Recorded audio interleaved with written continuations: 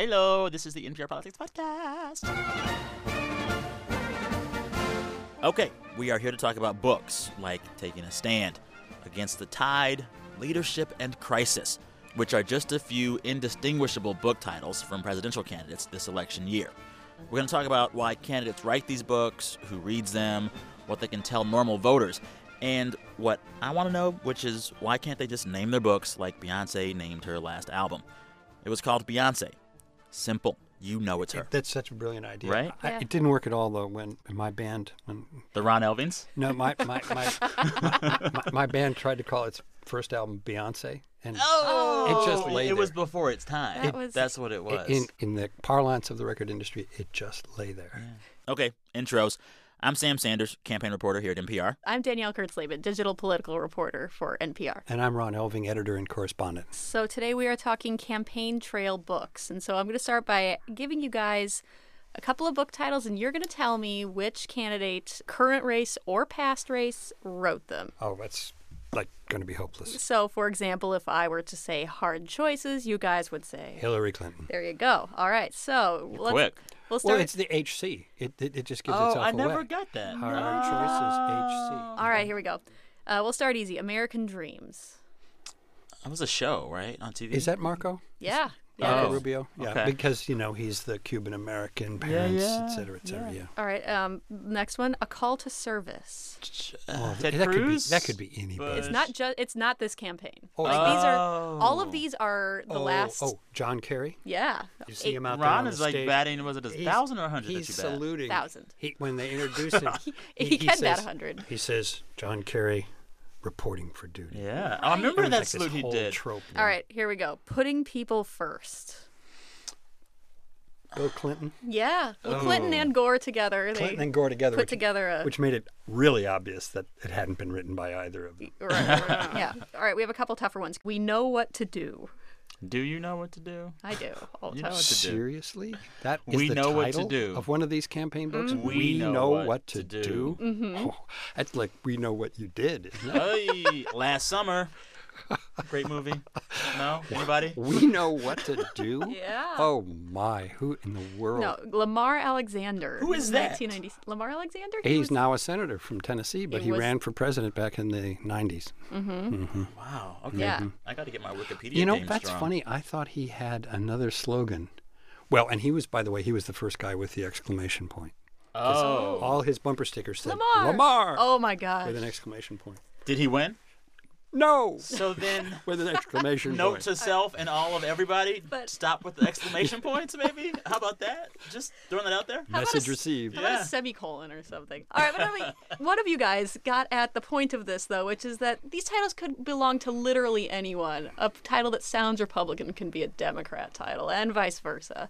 And the contents are often pretty. Does anyone even read these books? People buy them. See, that's the point. Yeah. They look great on the New York Times, list of bestsellers and stuff because people buy them. But when you start to really read most of them, they're just not readable. Well, like, I followed Ben Carson on his book tour for like 4 stops in South Texas recently.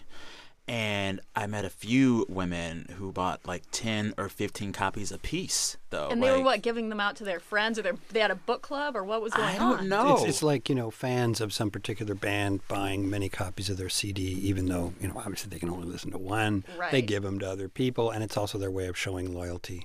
I've done this. You have a Motorhead you do T-shirt that. sitting around at home. That I'm you got kind that of much Kanye more of a T-shirt. Husker Du kind of guy. Just to pick a name out of it. just at random. No, but I mean, the funny thing is, so I read all of Donald Trump's book this week. So we didn't have No, to. it's called Crippled America. So first of all, this is not a title that is quite the same as the rest of these titles. This is a sad title. It sort of Yeah. goes along with the and rest of this campaign. And he kind of has sad face on the cover, a mean face. Yeah, it's kind of like I'm holding up for you guys. Donald Trump is not impressed. He's ferocious looking on it. It's like when your dad says, "I'm very disappointed in you," and he's super disappointed in He's you. pulling his belt out from the loops on his trousers. But no, actually, that is one of the first things he addresses in this book is why he has an angry face. Yeah, it starts out, some readers may be wondering why the picture we used on the cover of this book is so angry and so mean-looking. The thing is, he wanted to make sure he drove home the point that he is really upset with the direction America is taking. Okay. Did you like the book? What is Now, it? don't laugh. What is it? What is it No, that crippled America? I'm not trying to... I mean, America wasn't always crippled. What crippled poor a America? wide variety of things. Too loose of immigration laws, Obamacare, bad tax policy. I mean, I will hand it to Donald Trump. I cannot imagine that this was ghostwritten. This book reads like a very extended Donald Trump stump speech. It sounds like his voice. I really can imagine him having dictated this whole thing, like just saying it out loud. It sounds the way he talks. Is that a good thing? It made it more readable and a bit. It was It was a very whirlwind of a book.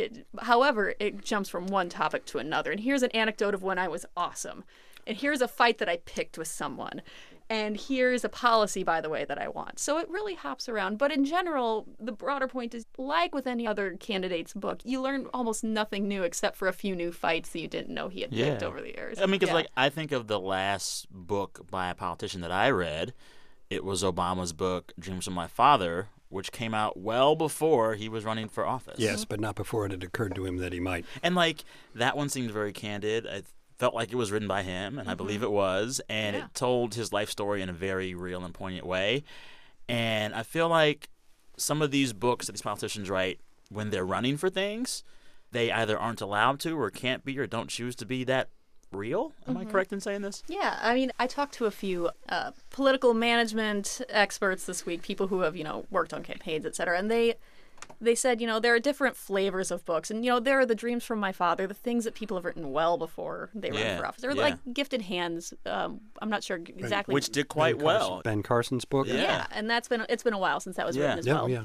But then you have things, that are written, like The Audacity of Hope is a big contrast from Dreams from My Father. And even though reviewers said, it's kind of substantive, he's a good writer, in the same breath, you would have, for example, the New York Times' Michiko Kakutani said, it's a campaign document. It's still pretty blah, just as any of these books are. They are intended to be very much part of the campaign. And I can tell you that people sit around at a table and say, well, okay, if you're going to run for president, you're going to need to raise this money. You're going to need to go to these places, write a campaign book. And it's just on the list. And oftentimes it's drafted, at least, by someone other than the candidate, stitching together things that they may have said in speeches. If it's a governor or a senator, they've given lots and lots of speeches, and they stitch a lot of that stuff together, and they just try to make it into something that looks like a book. I know people who have done this.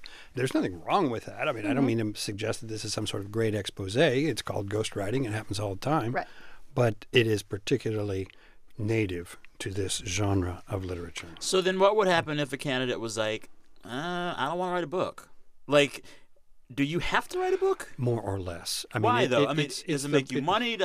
How does it help you in terms of campaign? It establishes a certain degree of seriousness, gravitas. People like to think the president is literate. Oh, look, he actually wrote a book, or she actually wrote a book. And that makes the person seem more consequential. I think this is probably dying as a cultural tradition, but there was a time when people assumed anyone who wrote a book was, had it going on. I mean, something was going on with this person if they could actually write a whole book. Yeah. And then if some publishing house actually would put it between hard covers and put a nice piece of paper around it, it must be something. That must be a person with something to say. So then what would make campaign books better? Asking both of you guys. Especially you, Danielle, because you read this book. What would have made that one better? Trump's book. I mean, part of it would have been, in this particular case, maybe a cohesive narrative, some sort of beginning, middle, end going on. I mean, it really hops around a lot, but it's something that goes a bit more in depth. I recognize there are potential consequences to these policies, but here they are. Or something that, if not that, what makes someone compelling is their faults, and I think maybe that's a major flaw of a campaign book. And too often they're lectures or their campaign speeches, but there is an interesting Donald Trump story. There have been some profiles of him that are... He's a very interesting man. Yes, he is infinitely interesting to me, at least. Well, among other things, we learned reading John Meacham's new book about George H.W. Bush that Donald Trump tried very hard to be considered as his vice presidential choice in 1988, which is 27 years ago. Almost 30 years ago, this man was trying to get himself into the White House. So that's interesting. There are probably one or two other things about him we don't know. And the more you could actually put into a book like this, even if it was somewhat, shall we say, sanitized, it would be a lot more interesting than what people actually do. So then knowing how flawed the average campaign book is, Do they actually serve voters in any respect? I wish I could encourage people to look for an alternative in a good journalistic treatment of book length about each candidate they're taking seriously. And such books do exist, some more about some candidates than others, of course. You can read any number of books pro and con on Hillary Clinton, but if you can find a reasonably well-balanced treatment from a journalistic perspective at book So length. not from the campaign teams. Right. Exactly. Okay. So then I would urge, if you're really interested in a candidate, you really want to know about them, get their campaign book, and then alternatively, get the journalistic perspective at book length. That's a lot of reading. It is. Well, you can always just watch TV and get a lot of ads and listen to the radio and get a lot of good information Or from you- NPR. Yeah, you could just Or you listen- can keep listening to the NPR Politics podcast. See what I did there?